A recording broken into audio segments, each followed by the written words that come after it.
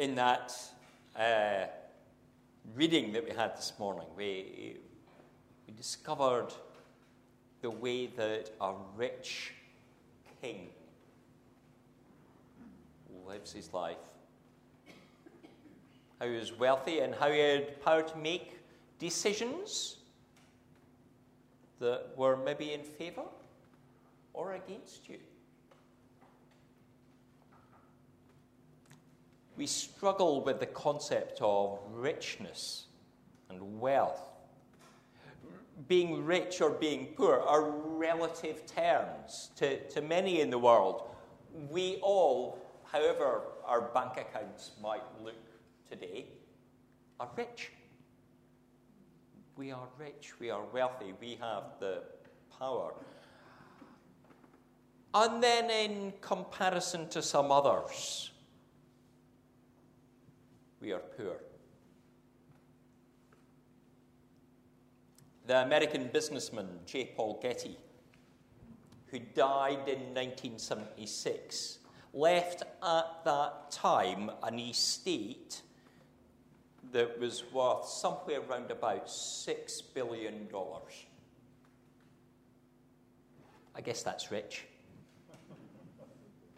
You know. He knew that he was wealthy, but he also had a reputation of being frugal. You know, that old saying, look after the pennies and the pounds look after themselves. Yeah, he would apply that. His secretary, after his death, claimed that when his shirts had become frayed at the cuff, he would trim the cuff rather than buy a new shirt. That's how you get to be a multi-billionaire. Well, the king in our passage is not a king in the sense of royalty, but is someone of great wealth, enormous wealth in the parable that Jesus is telling his friends. A man of power, a man that can probably do whatever he feels he wants to do, because that's one of the things about wealth. You can choose to trim the frayed bits off your cuff, or you can choose to have a new shirt every day.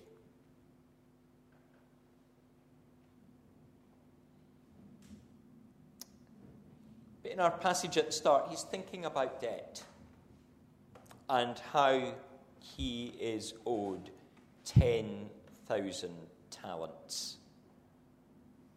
It says in little footnotes in your Bible that millions of pounds. 10,000 in the Greek at that time was about the biggest number that could actually be recorded. That there wasn't really numbers. The concept of mathematics hadn't moved forward in a way of really expressing much more than 10,000. And some commentators reckon that number, that value of 10,000 talents is just so much, partly because it's the biggest number they could think of, but also because it was about 10 times what Herod the Great would gather in taxes in a year. It is unbelievable, the vastness of this loan that the king had made to a servant. And again, that word servant, needs a little bit of unpacking. Not king as in royalty, not servant as we might normally think of. Maybe more servant in the terms of someone who works with him, someone who works for him, somebody that himself would have had quite a deal of authority as we see later in the text.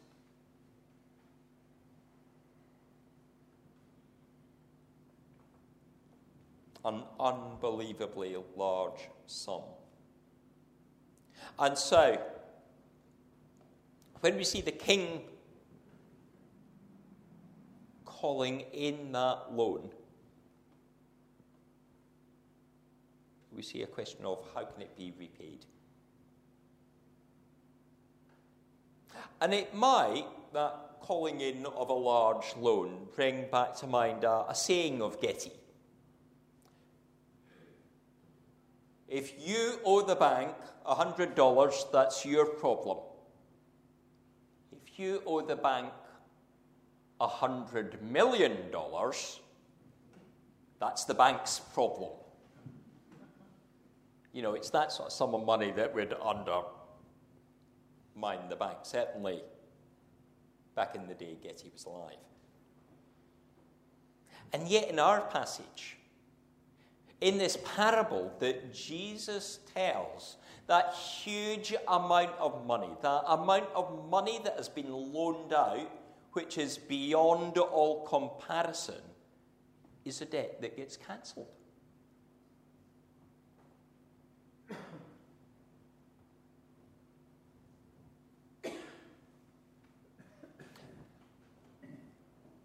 I find that banks don't often cancel debt. You know, maybe if there's like, you've paid your credit card bill, but they've charged interest in the meantime, and there's like a penny left there. I've seen that odd instance where they've actually cancelled it. Some years ago, not now. But it's not a normal thing, is it? The king expects the debt to be paid. That's the rule. If you loan something, you expect to get it back. He expects the servant to pay it.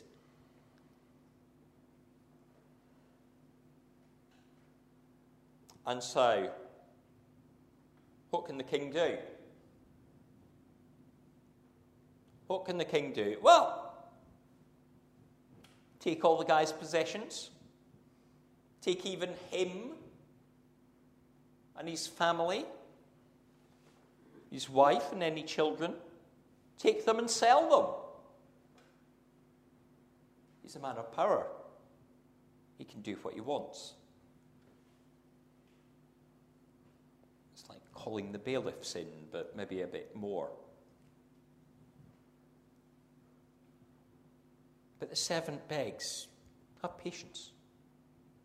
Wait, you'll get your money. And say, you know, I can do it in installments. A small monthly fee, you know, I'll pay it back to you. But when the king hears that, he doesn't just say, yeah, that's okay. He cancels the entire amount. The whole loan written off.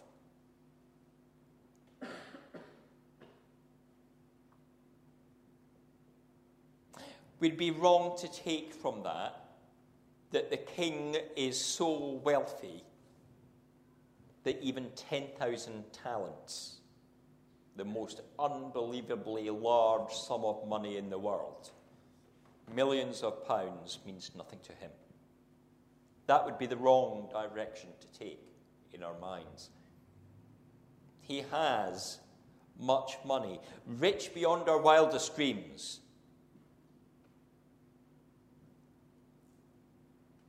But he expected that money to be repaid. He's rich. But he's rich not only in wealth, he's rich in love. He's full of compassion. And he realizes that servant can't possibly. That promise, oh, I'll pay it off in a few months if I just keep paying you a small amount. The servant's never going to get there. And rather than leave the weight of debt hanging over the servant, he allows a fresh start, a clean slate. He allows the servant to be a new man. He takes who he was and remolds him and says, right, that's it. Don't worry about that problem. Have a new beginning.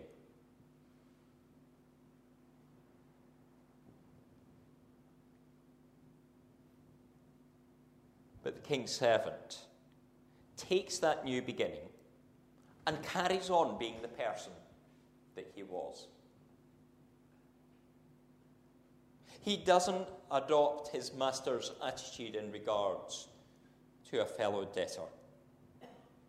The 100 denarii that is owed by a fellow servant is a large amount of money. It's not a small amount of money, it is a large amount of money. It's 100 days' pay. Equivalent of today a few £1,000s. It's still a reasonable sum of money. But compared with that cancelled debt, it's a tiny, tiny fraction. It's 1/600,000th. Right? Now that'd be an interesting thing to try and draw out, but I'm not going to do it. You know, fractions, if you remember them, a 1 on top, and then 600,000 on the bottom.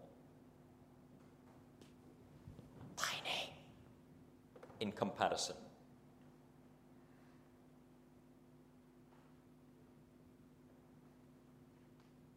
And the words of pleading from this fellow servant are the same. Be patient. I'll pay it back. Everything. It's all coming back. It's the same thing. And this time, it is a more realistic offer, isn't it? I imagine among us, there might be folk with a mortgage, or a car loan, or something on our credit card, or something like that, a debt that we know that we can't pay it off over a period of time. It's something more imaginable in that term.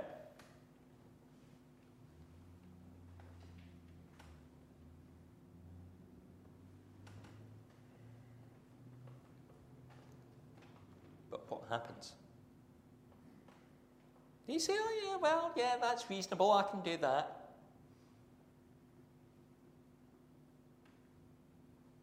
You know, there's an element, that's a sensible solution, a good way forward. Yeah, that's practical. But now,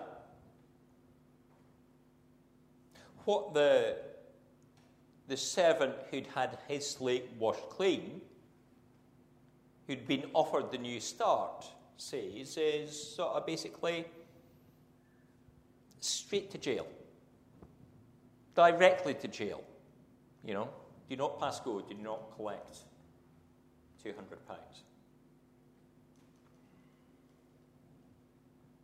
That's it. There is not the slightest chance of any relief.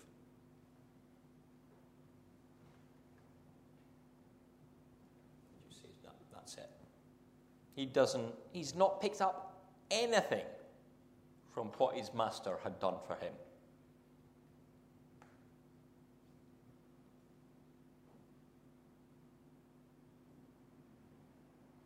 Do we live as we're supposed to? Do we reflect what the master has done for us? The king had shown mercy and grace. He hadn't sold his servant and his family as slaves. He hadn't thrown them in jail. He hadn't given the punishment that they deserved when he was unable to pay. Instead, he gave new life. We who have received new life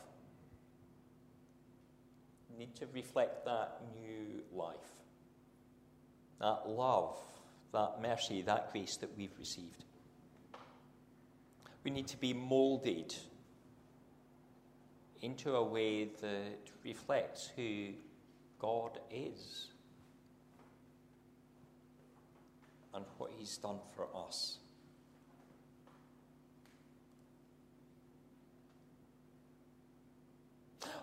What led to that parable?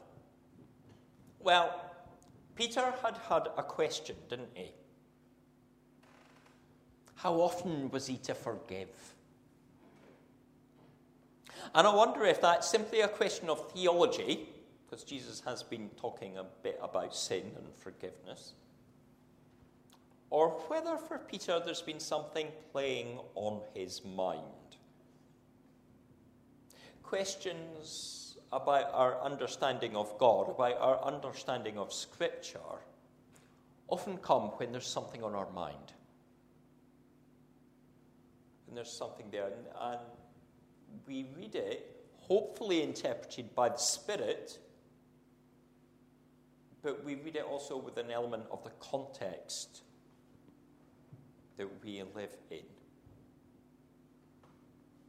It's rather like how two newspapers can report the same story on their front page and have two completely different headlines. Headlines that are polar opposites. One praising what has happened, one saying how that makes it the end of the world.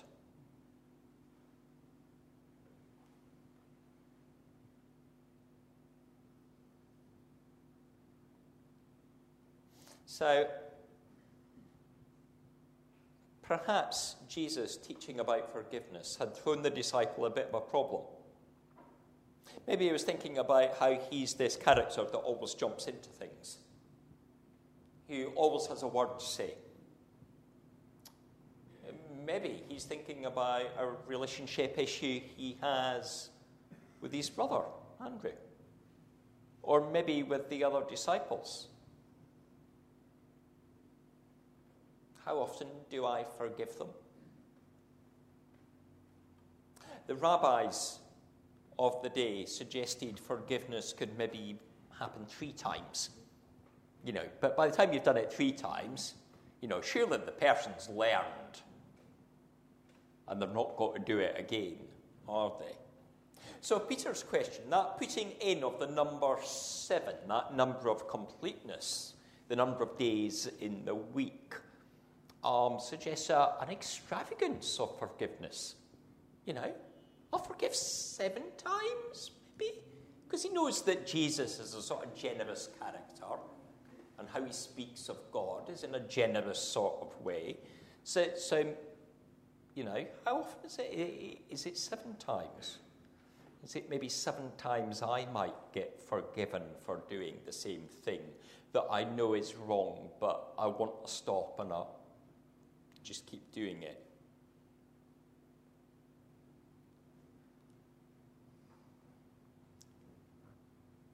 But Jesus knows God's richness. And it's a fullness of richness. It's a richness that knows no limit.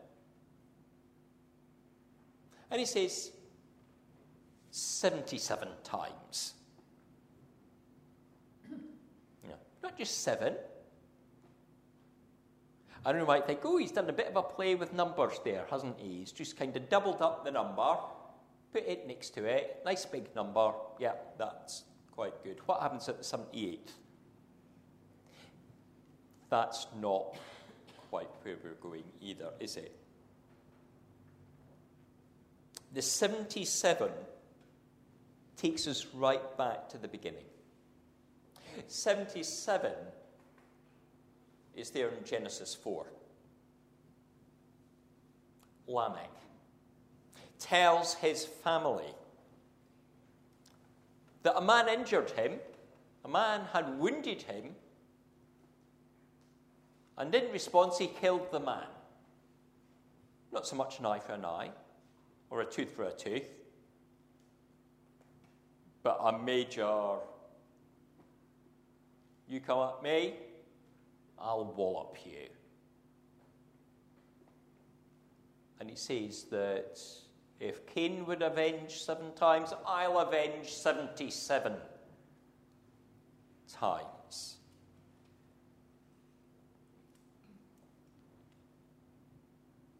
Right back there at the start of the story of how people are starting to go away from God's way. There's this sense of people taking revenge that goes far beyond the original thing that was done to them.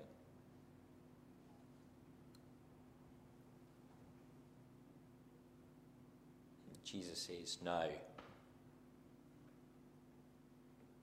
you forgive, even 77 times.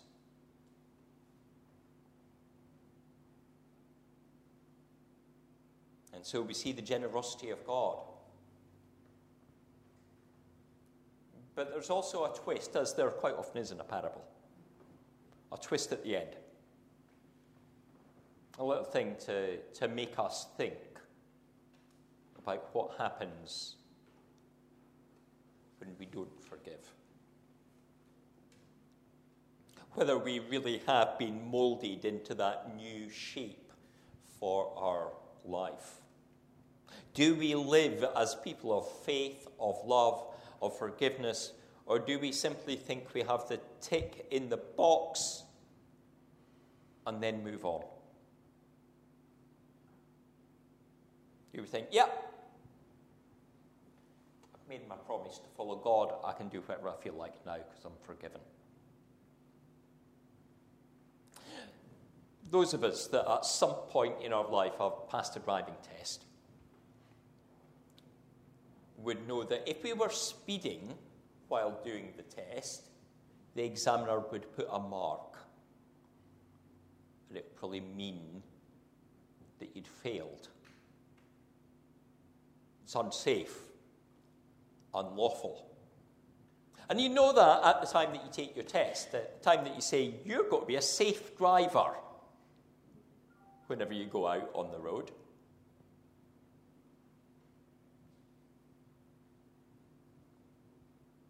But on receiving a full license,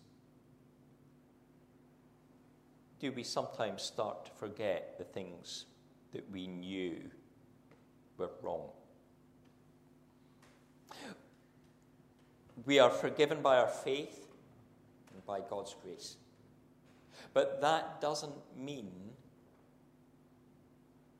that's it. We have to live as those people. We have to be the shaped people, shaped in the image of God. The king sees the forgiven servant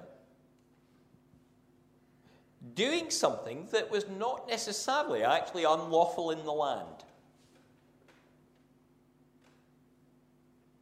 The forgiven servant was putting the other servant into prison. And that was allowed for. That was common. That was the understood thing that would happen if you didn't repay the debt that was owed. What's here is the issue of where's the heart of the one whose debt was cancelled. Just because something is lawful in society, does it mean it's all right for us to do it? To be a person of faith, we must have hearts that are molded for God, for His way, rather than our own. We have to start thinking of others before ourselves, accepting that others will do things that wind us up. But actually, what we're called to do is to forgive. Our way of life is our decision. Do we love and forgive and think of the other? Do we live God's way? or do we think of ourselves?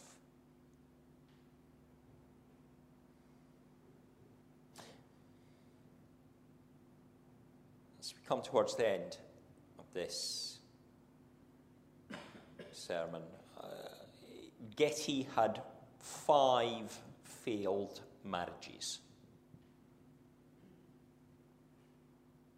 And is quoted as saying, a lasting relationship with a woman is only possible if you have a business failure. I don't think that's true.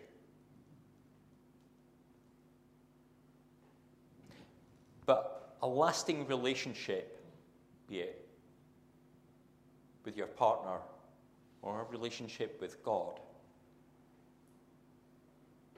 is only possible if you're not thinking of yourself. May we be people who seek the right riches of our life.